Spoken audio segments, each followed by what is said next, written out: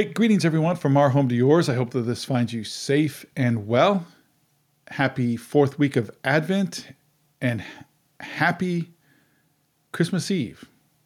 Our passage for today comes from Matthew chapter 1, verses 18 through 25. It's a long passage, but it's the story of the angel telling Mary that she's going to give birth to Jesus and then Joseph marrying her. And that whole wonderful story is where we get the idea, the theology, the concept that Jesus is Emmanuel, God with us. Being the fourth week of Advent and Christmas Eve is kind of cool. It's kind of like the stars and moon align literally and figuratively to give us the fourth week of Advent on Christmas Eve. I mean, this is a great religious tradition. It's practiced and used by churches all over the world, century upon century upon century. This is the week where many people and many churches will light the last Advent candle. This is the week where many people will end their Advent calendar. But this is the week that we celebrate the theme of love. More importantly, God's love. You know, love is really hard to describe. And if you ask people, it's always different, and it always is something that they will struggle to describe to you about love as well. But it's safe to say love makes us feel something, an emotion, whatever it is that you want to call it. We can feel love and we can feel loved. Have you ever wondered why Christmas is such a worldwide phenomenon?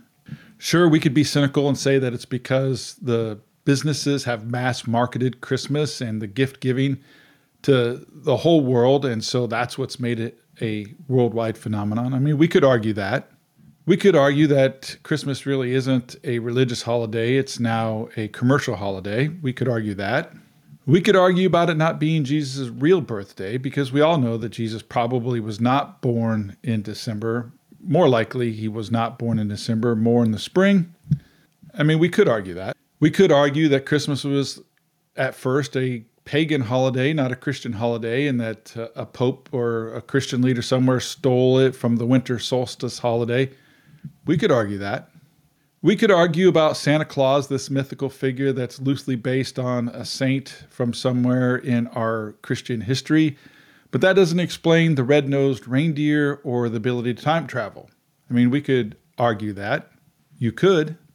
But what I think has caused Christmas to become a worldwide phenomenon is simply that it is a holiday that's based on love.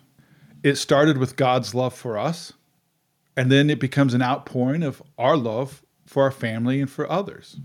So I would argue the question really is, when it comes to Christmas, is what's love got to do with it? Well, everything. Everything that we do in Christmas is a symbol, a metaphor for what God has done for us.